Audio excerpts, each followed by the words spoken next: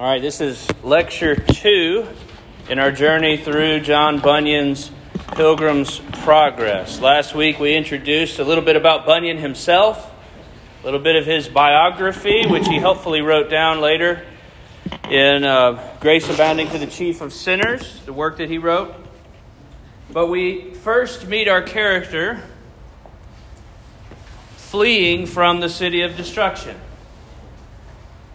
And how did Christian become to be in this miserable condition? Do you remember? This condition of being terrified. He read the book. So we come in, there's a dream, and he pictures in this dream a man. And how is this man clothed? Anybody remember? He's in rags, and he has what on his back? A big burden. And he's in this town, city of destruction. He has a wife and children. And he's reading this book and he becomes aware of his need and he flees. He plugs his ears as he's running away from his wife and children. And he says, life, life, eternal life. And he runs. And he eventually meets two characters immediately after leaving the city, named Pliable and Obstinate. And these two, we said, represent what? Do we recall? Two common oppositions to the gospel. One is obstinate, who is as stubborn as a mule. He says, this thing you've read in this book, this is stupid. Why are you doing this? Why would you had a good life in the city. You had a wife and kids. Why are you leaving that city? And then you also meet Pliable, who represents kind of a fickleness, a capriciousness. He's willing to go wherever the wind blows, whatever new philosophy of the day. That's what he's going after. And Pliable says, well, I'll go with you. You're talking about heaven. Heaven sounds nice. I think I'll have that. And so they set off, Pliable and Christian, and they immediately meet the slough of despond, the swamp, the bog, the marsh of despond. And Pliable says, enough with this. I don't want to put up with this. And he prances along. He doesn't get sunk down in the muck because he has no burden like Christian does. And so Pliable gets himself out. Says, I'm done with this. I don't want anything to do with this. He's like the seed planted on the stony path, we said, that shoots up. And it looks like it has life, but the first sign of trial, it withers away. It's a spurious conversion. And we said this slough represented how conviction for sin, which is necessary, is being pictured here by Bunyan to show how it can become problematic for uninstructed new believers. How we can become bound up in the muck and the mire of conviction of sin, and we can lose our way if we lose sight of the wicket gate, the light to which we have been called. We also read how the lawgiver places stones so that a path of safety can be made way through. But eventually, we saw a Christian being plucked up by a character named Help, aptly named. And today we're going to move to the next character which Christian meets. His name is Mr. Worldly Wise Man. The text says, Christian endeavored to struggle to that side of the slough that was further to his own house and next to the wicket gate. He faces another trial, far worse than mere slough. But Christian here, we need to remark, is in a vulnerable position. Young believers are vulnerable.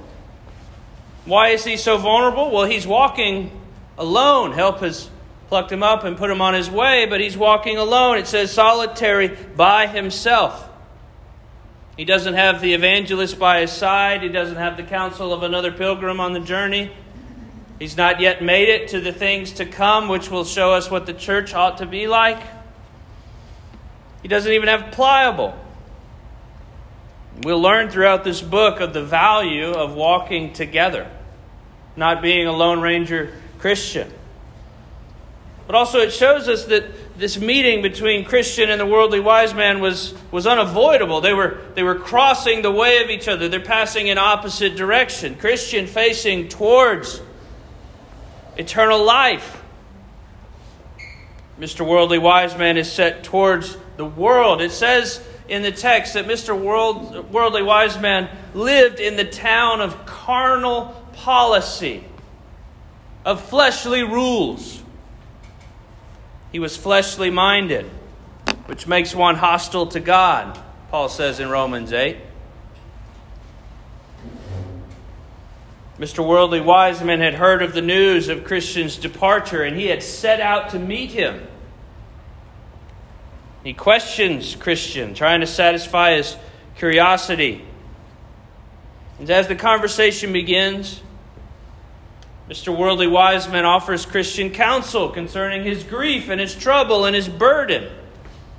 Christian had just come out of the slough, and though he was faithfully walking in the way that Evangelist had told him to go, he fell into trouble.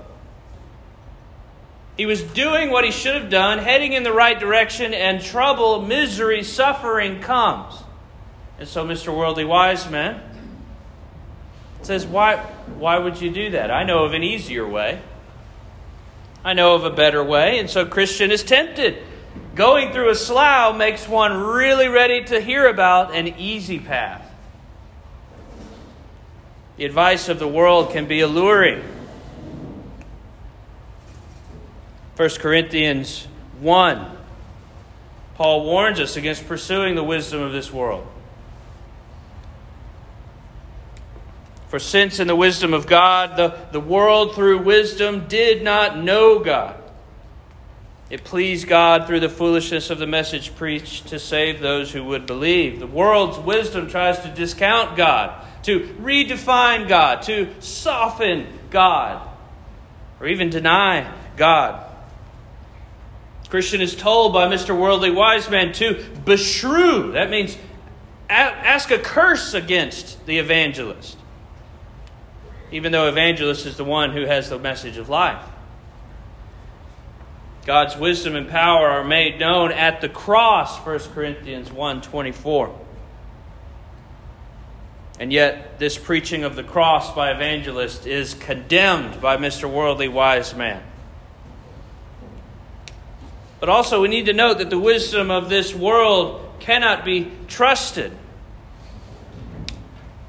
Paul, again, in 1 Corinthians 2, your faith should not be in the wisdom of men, but in the power of God. Evangelists pointed Christian to seek Jesus, the way, the truth, and the life. And that exclusiveness of Christ is pictured through the narrow gate, the wicket gate. There's only one way. And this message of the cross is foolishness to those who are perishing. But to those who are being saved, it is the power of God unto salvation. God's Word has the only answer for Christian to get rid of his burdens. Mr. Worldly Wise Man has nothing to offer. And the wisdom of this world is actually foolishness. Worldly Wise Man warns of dangers along the way, seeking to persuade Christian to come on. It's dangerous to go on this journey towards the celestial city. Why would you do that? Why don't you stay here, go back to the city of destruction, or come with me to my town of carnal policy?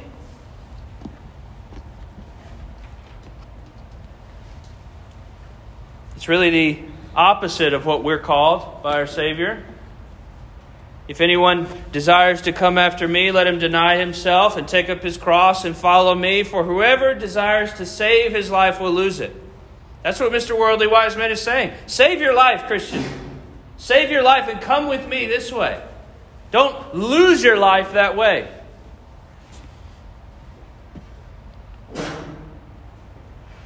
Proverbs 14:12. There is a way that seems right to a man, but its end is the way of death.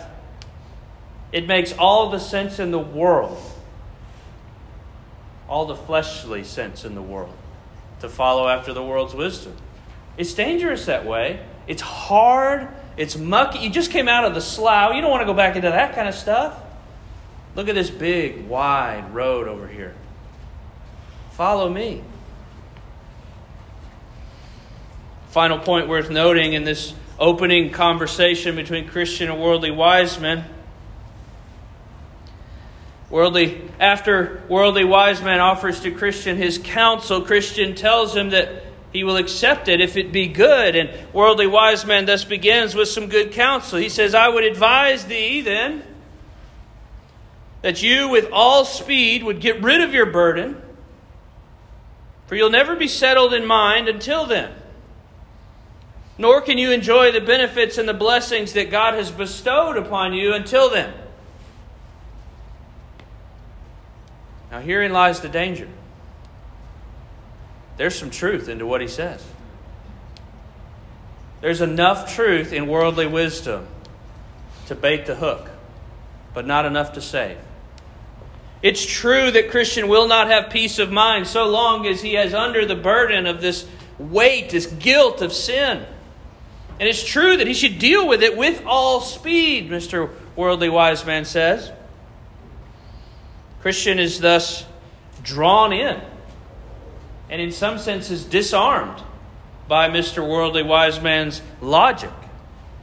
And it's only after he's taken the bait that he leads him astray. And what does he do? He denounces God's servant, the evangelist, and then he denounces God's message that the evangelist had preached. So the lesson here is pretty clear. We must be cautious and watch for Satan's ploys. The devil is seldom outright with lies and heresy. There's often enough truth, enough logic sprinkled in to make it tempting. Paul warns that Satan himself transforms himself into an angel of light. Galatians 1. The devil can give up his black and white appearance. Indeed, if he looked like the devil in the cartoons, all red with horns and a pitchfork and a tail, how effective would his ruses be? Like, there he is. Watch out for that guy. But if he looks angelic, if he speaks some truth, if he's clothed in light, if he looks like a Christian, if he talks like a Christian, if he even reasons with you from Scripture, we have to be on guard. Satan himself used what when he was talking with Jesus in the desert? Scripture. There's enough truth in Satan's lies to deceive. And so by doing this, the devil has set a trap. And if we fail to see that it is a trap, it is error, clothed, adorned with truthful wrapping, then we will be like Christians, swayed by worldly wise men's counsel.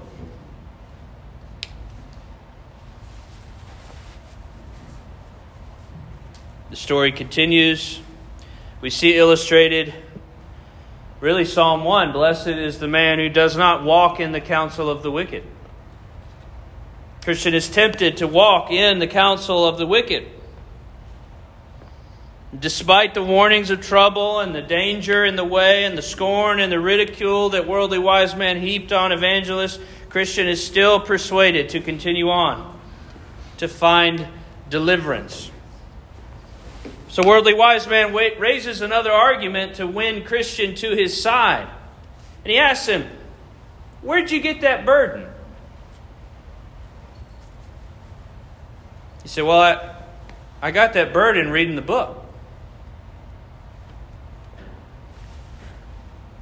He said, well, why would you keep reading the book? It's brought you nothing but misery. Why would you continue to read this book that brings you conviction, brings you weight?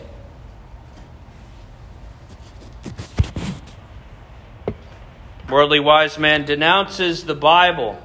He condemns it on three grounds. At first, he says the Word of God is weak.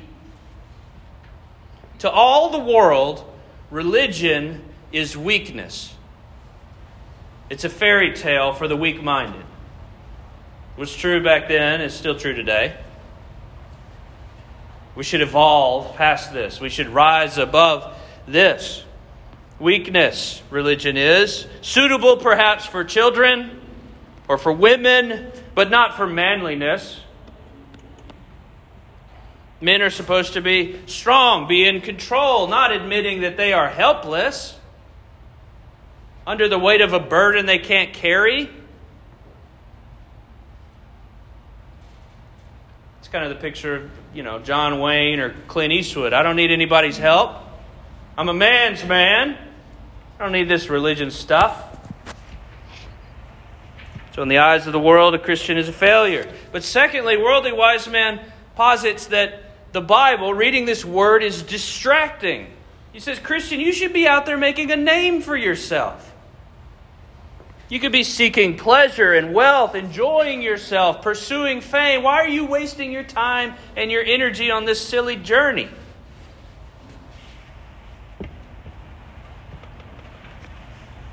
And it makes sense. It makes sense in a fleshly way. Worldly wise man, dressed up nicely, not carrying a burden. Christian, dressed in rags, carrying a burden, covered in the muck from the slough he just got out of, with a long way to go, and who knows what other dangers are that way, for simply a promise that some guy had told him about.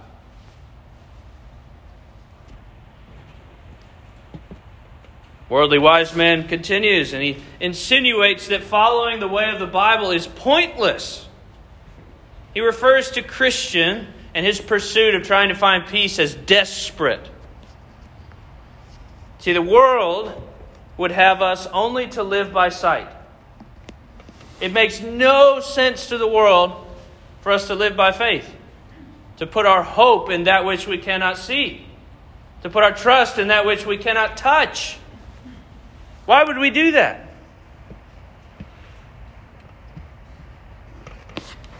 So again, we can see Satan's ploys in and through Mr. Worldly Wise Man. Nothing in here is new. There's nothing new under the sun. Satan's words to Eve in the garden, has God really said? The attack continues. The words of Scripture are mythological. They are inaccurate. They're irrelevant. They're outdated. But to the Christian, the Bible is a precious book. Bunyan writes in his autobiography, the Bible was precious to me in those days, the days of right after his conversion. And now, methought, I began to look into the Bible with new eyes, and I read it as I have never read it before. Especially the epistles of Paul were sweet and pleasant to me. And indeed, I was never out of the Bible, either by reading it or meditating upon it, still crying out to God that I might know truth and the way to heaven and to glory.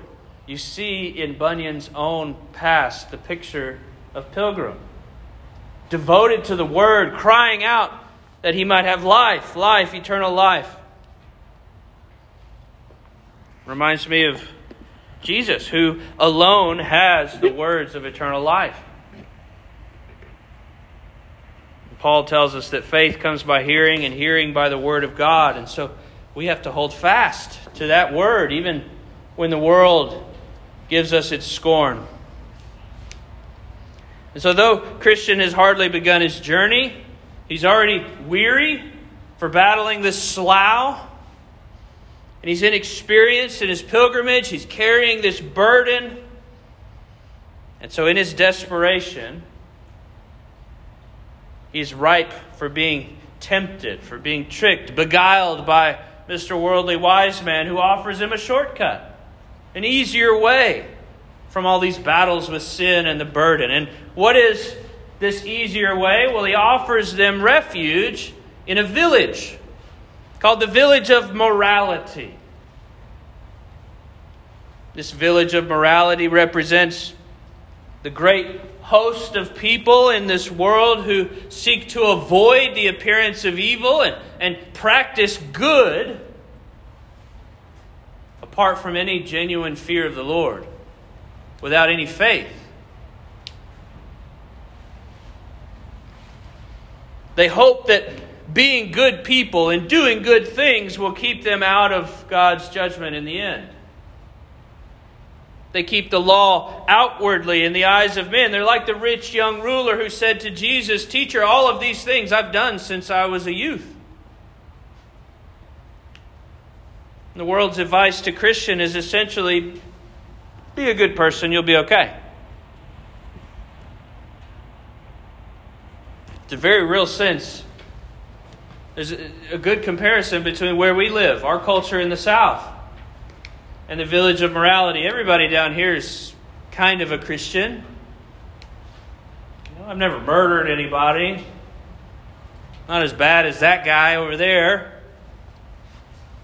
And so the citizens of the village of morality, they look to Mr. Legality to ease their consciences. They cling to these outward works of the law, Mr. Legality. Works of righteousness to continually outweigh the bad. And if legality is not at home, that is, if you can't meet up to the legalistic standard of outward works, there's also Mr. Civility. So if you can't really meet the law, then just trying to get along with other people and act decently, be benevolent towards your fellow man, do all of that, you'll be fine.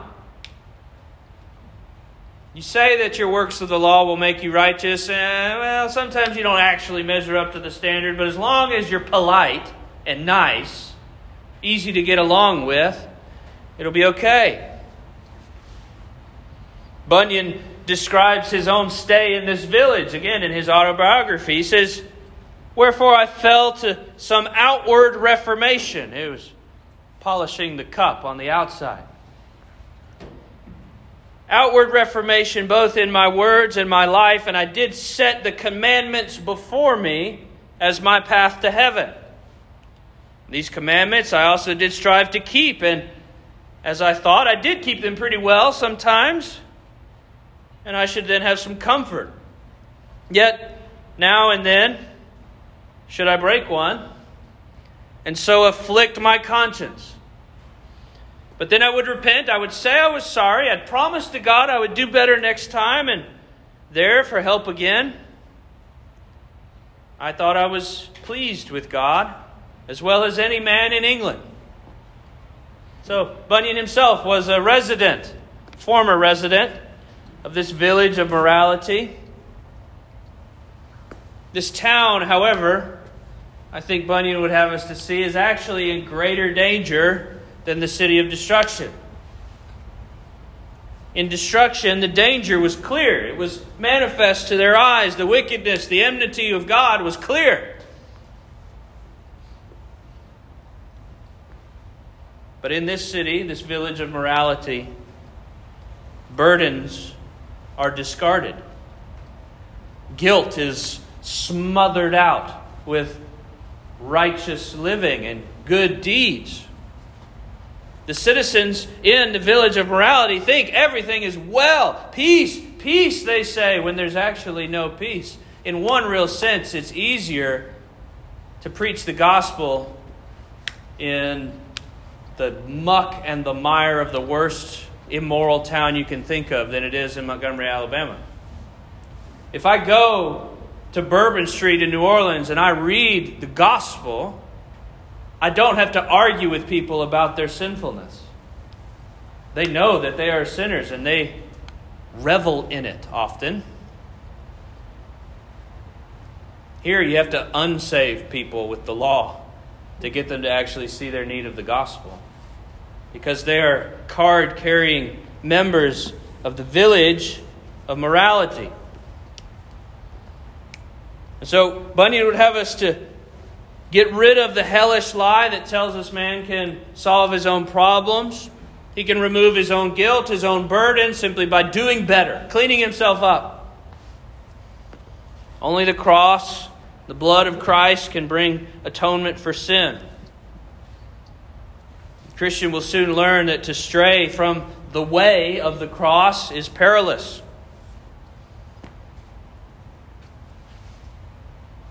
Moving on,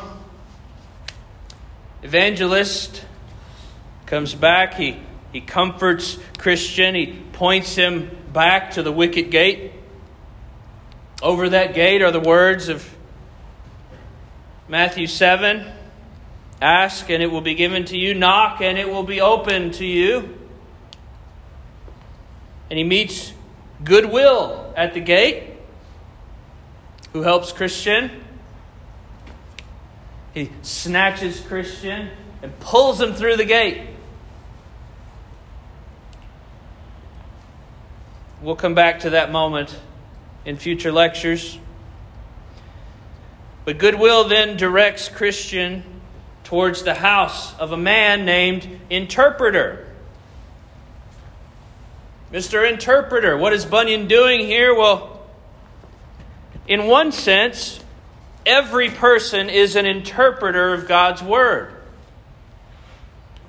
But Bunyan here, in Mr. Interpreter and in the images found in Interpreter's house, is highlighting how the church, and in particular the ministers of God's church, have a duty to instruct the recently converted.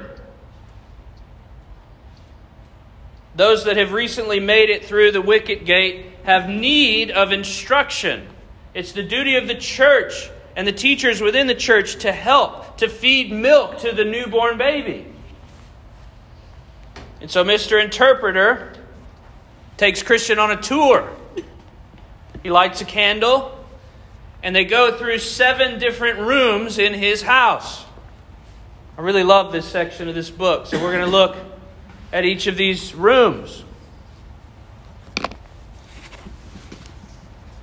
The first room has a portrait on the wall.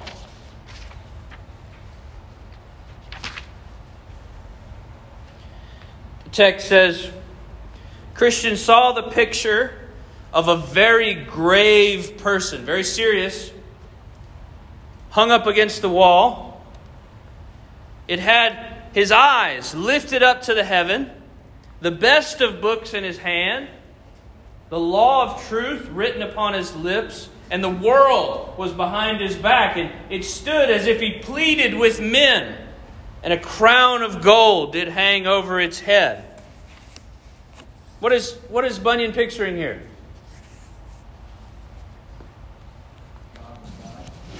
I'm sorry?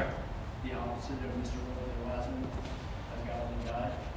That's true. I think not merely any godly guide, though it's certainly true of a godly guide. I think he's speaking of a minister of the gospel. I think he's painting a picture. He's probably has in mind, Bunyan, his own pastor of their small congregation. John Gifford was his name. He's got the best of books in his hand, his eyes pointed to heaven, the world behind him, and the way of truth coming out of his mouth.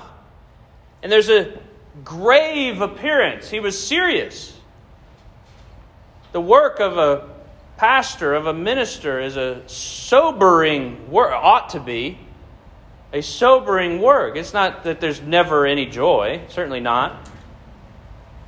But how different is Bunyan's portrait of a minister? If this were written today, what would Bunyan's picture of a minister look like? Big smile. A big, warm smile. Right? It would be an interesting exercise to think through. How would evangelicalism in America today paint the archetype of a minister of God? It's worth thinking about. How does it conform to Bunyan's picture or to Scripture's picture? Next, Bunyan is taken by interpreter, or a Christian is taken by interpreter to the second room where we see sweeping happening.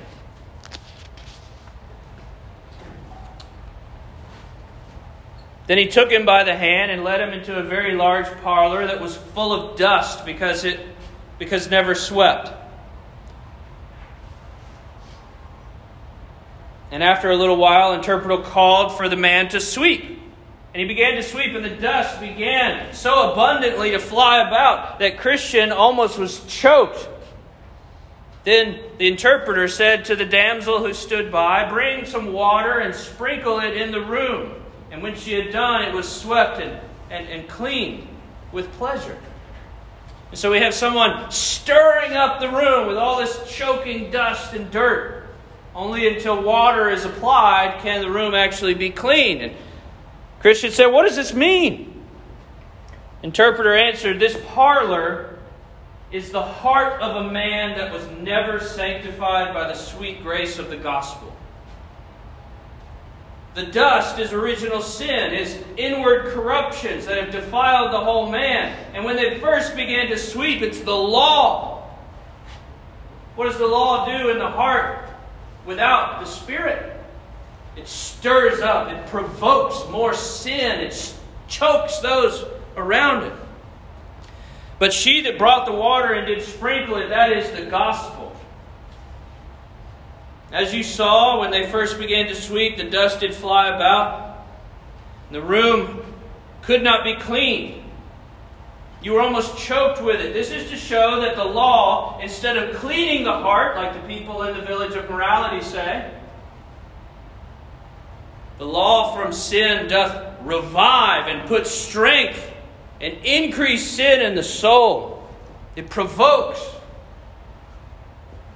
It even doth discover and forbid sin, but it give not the power to subdue it. That's what the law can do. It shows you sin, it provokes to more sin, but it gives you no power to kill it. Again, that same damsel, when she sprinkled the room with water, this is to show thee that when the gospel comes in, the sweet and precious influences thereof to the heart, sin is vanquished. It is subdued. The soul can then be made clean through faith and consequently fit for the King of glory to inhabit it. It's the opposite of the village of morality, which says just clean up the outside, don't worry about the inside. Just do a little bit more good than evil and God will let you in at the end. But the room must be cleaned. And the law can never clean. The law only reveals. The gospel must be used to sprinkle clean. Third, interpreter takes Christian to a room with two children sitting in chairs.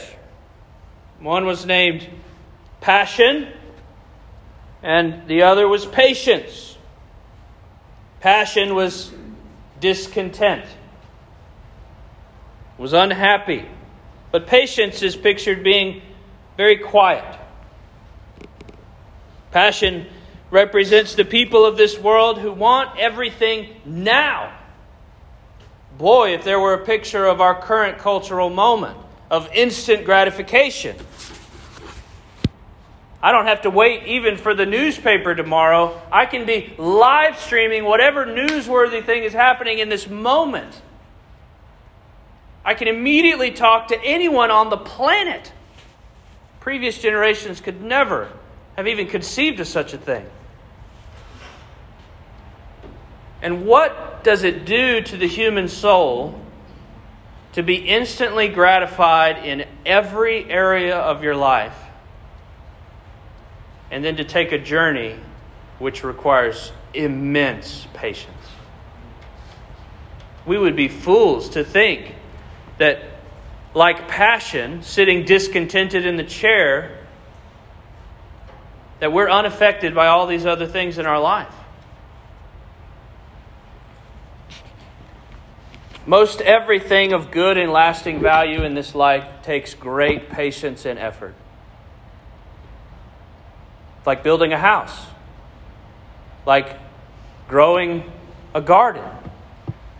It takes time. There's no reason. I mean, it's very clear why Jesus describes so many agricultural things. It's not merely that's what a lot of times they did in the ancient Near East. The kingdom of God is like a mustard seed. It starts off with nothing, but it takes time to grow. Passion represents the people of this world who want everything now, and to them, waiting makes no sense. I don't want to suffer. I want immediate deliverance. And if Jesus doesn't give it to me, then I don't want anything to do with Him. Passion is contrasted with patience, who represents the people not of this world, the people of the world to come, who are contented to wait for their inheritance. The world is like Esau, who in a moment of hunger gives away his birthright for a bowl of soup. The people of God are not so. They know that their inheritance is waiting for them, imperishable, undefiled, but still waiting to come, not yet here. Fourth, Christian is taken to see another scene where there's a fireplace. Christian is led by the hand into a place where there's a fire burning against the wall of the fireplace, and there's someone standing by the fire, casting water into the fire, trying to put it out. And yet the fire burned hotter and hotter. What is going on here? Well, the interpreter answers. He says, this fire is the work of grace that is produced in the heart. And he that casts water upon it to extinguish it is the devil. But in that, you see the fire, notwithstanding, burn higher and hotter. And I'll show you the reason for that. And he walks him around to the other side of the fireplace, wherein he sees a man with a vessel of oil, continually putting oil secretly into the fire.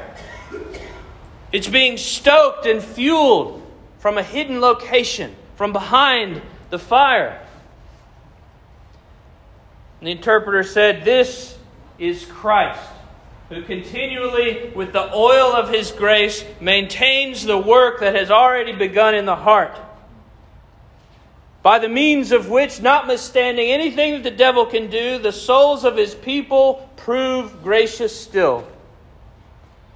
And in that, you saw that the man stood behind the wall to maintain the fire. This is to teach you that it is hard for the tempted to see how this work of grace is maintained in the soul. The man with the oil is not in the room with the fire. It's hard to see him. Those that are under the devil's temptings have the water put upon them to try and quench their spirit. They can be tempted to disbelieve that there is a man with oil behind them, that there is grace sufficient to persevere every trial found in Christ.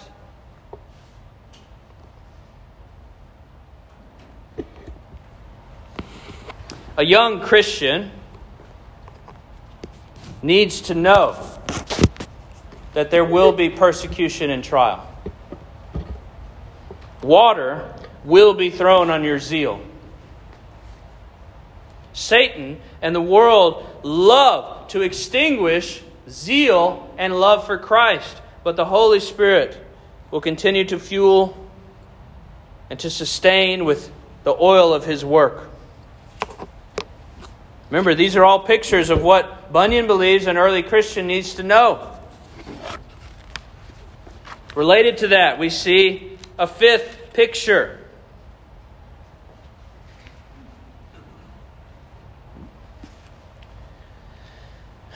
Christian is taken to see a castle, a stately palace. The text says, a valiant man, a brave man comes out, and he's pictured in armor. Let's see.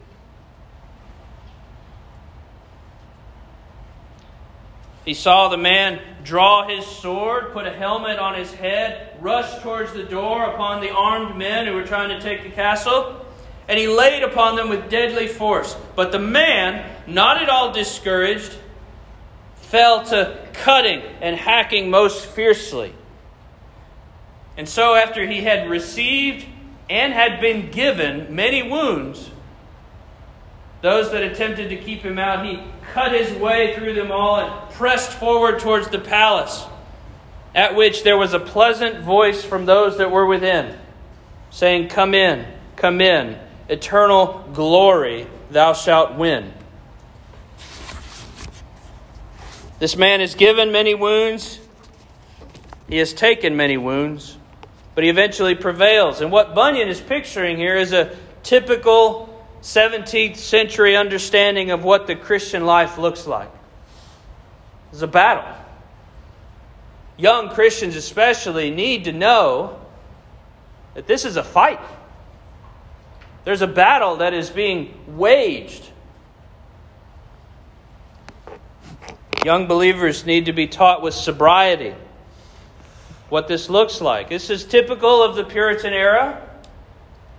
Think of a Puritan named William Gurnall, who wrote A Christian in Complete Armor, 900-page exposition of Ephesians 6 about spiritual warfare.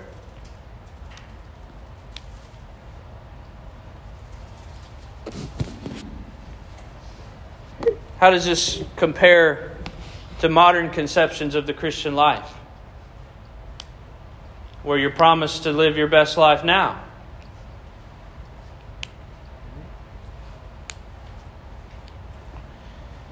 Young Christians, poorly instructed, will face warfare. And if they're taught that that warfare is not usual, is not the norm, they're going to doubt their own salvation. If Christians are supposed to be happy all the time and I'm not happy, I must not be a Christian. It's easy logic to follow. This doesn't feel like my best life now. This feels like a fight. And this fight has only started since I started to follow this book. So I'm going to stop following the book.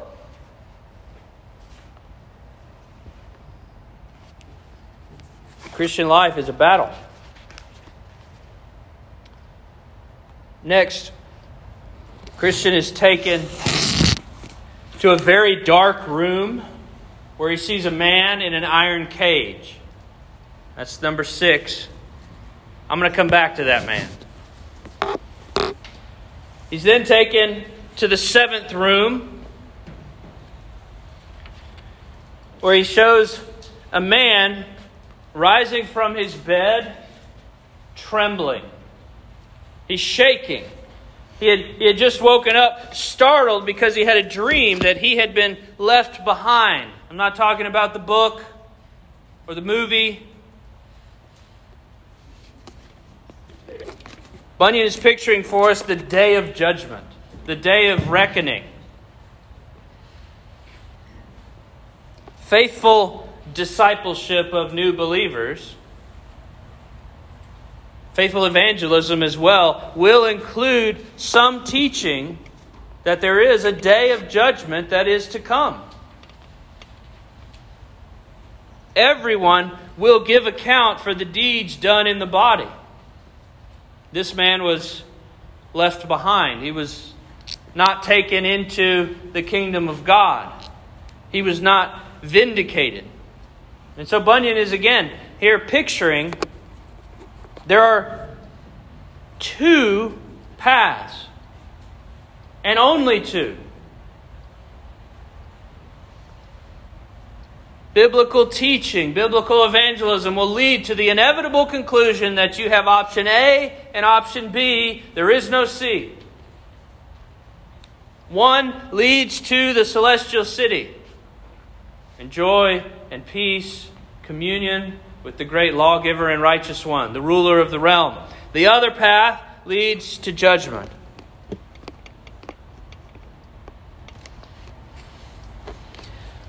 But back to the 6th image of a man in an iron cage. We are given a terrifying picture.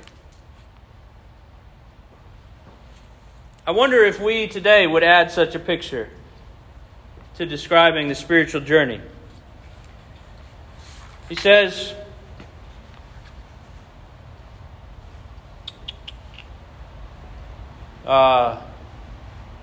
Christian asks him, what are you? This man bound in a cage in a dark room.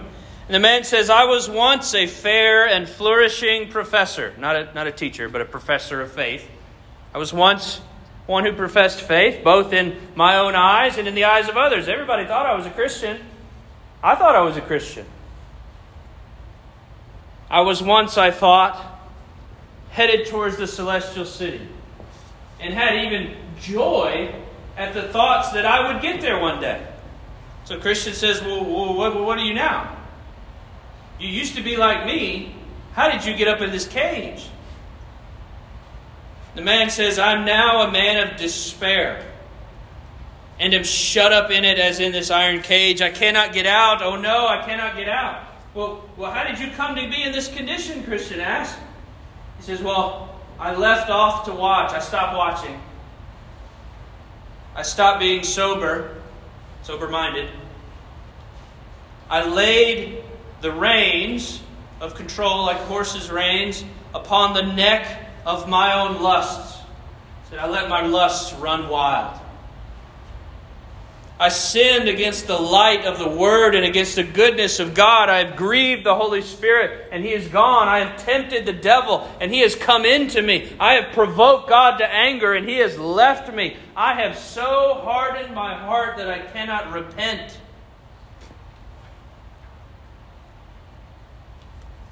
There's not a lot of stuff like that at Lifeway these days, is there? Christian said to the interpreter, is there no hope for such a man?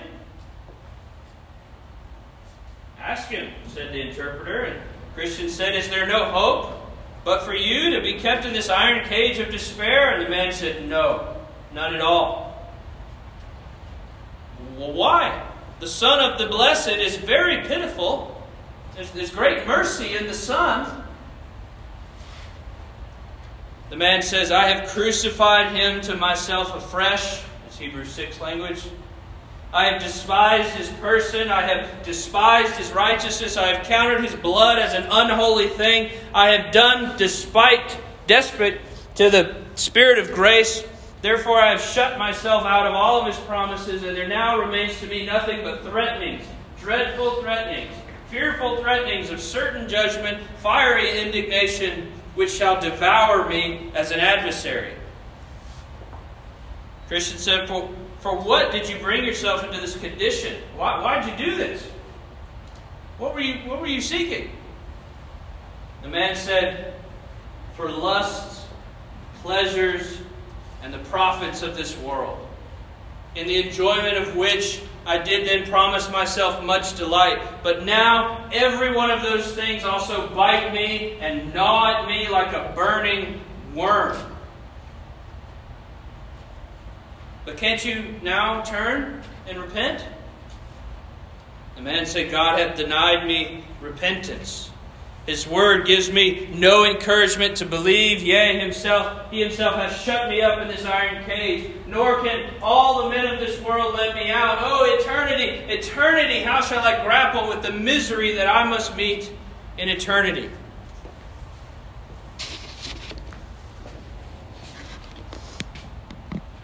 What's Bunyan picturing here? What scripture is he thinking of? Thinking of things like Hebrews 6 and Hebrews 10.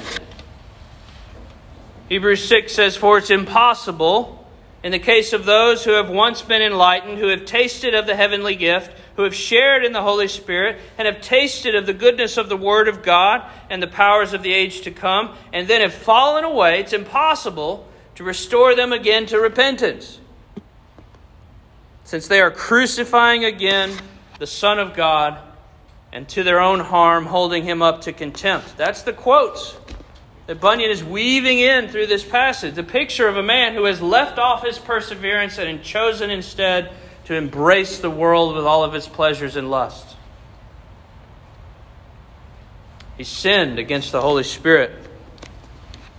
In Bunyan's day, 17th century, Those verses of Hebrews 6 were taken very seriously, but not often today.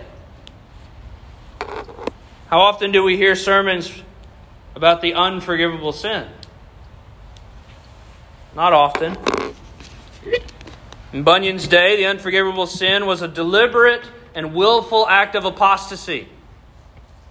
Turning away from the gospel, rejecting the truth of God, rejecting the grace of God in favor of worldly pleasures and lusts. And so Bunyan tells us that believers, especially new believers, need to know, need to see that rejected grace, that turning willfully and embracing the lusts of this world, will eventually allow those lusts and those passions to become the bars of your own imprisonment. We've seen this. You've seen this, I'm sure.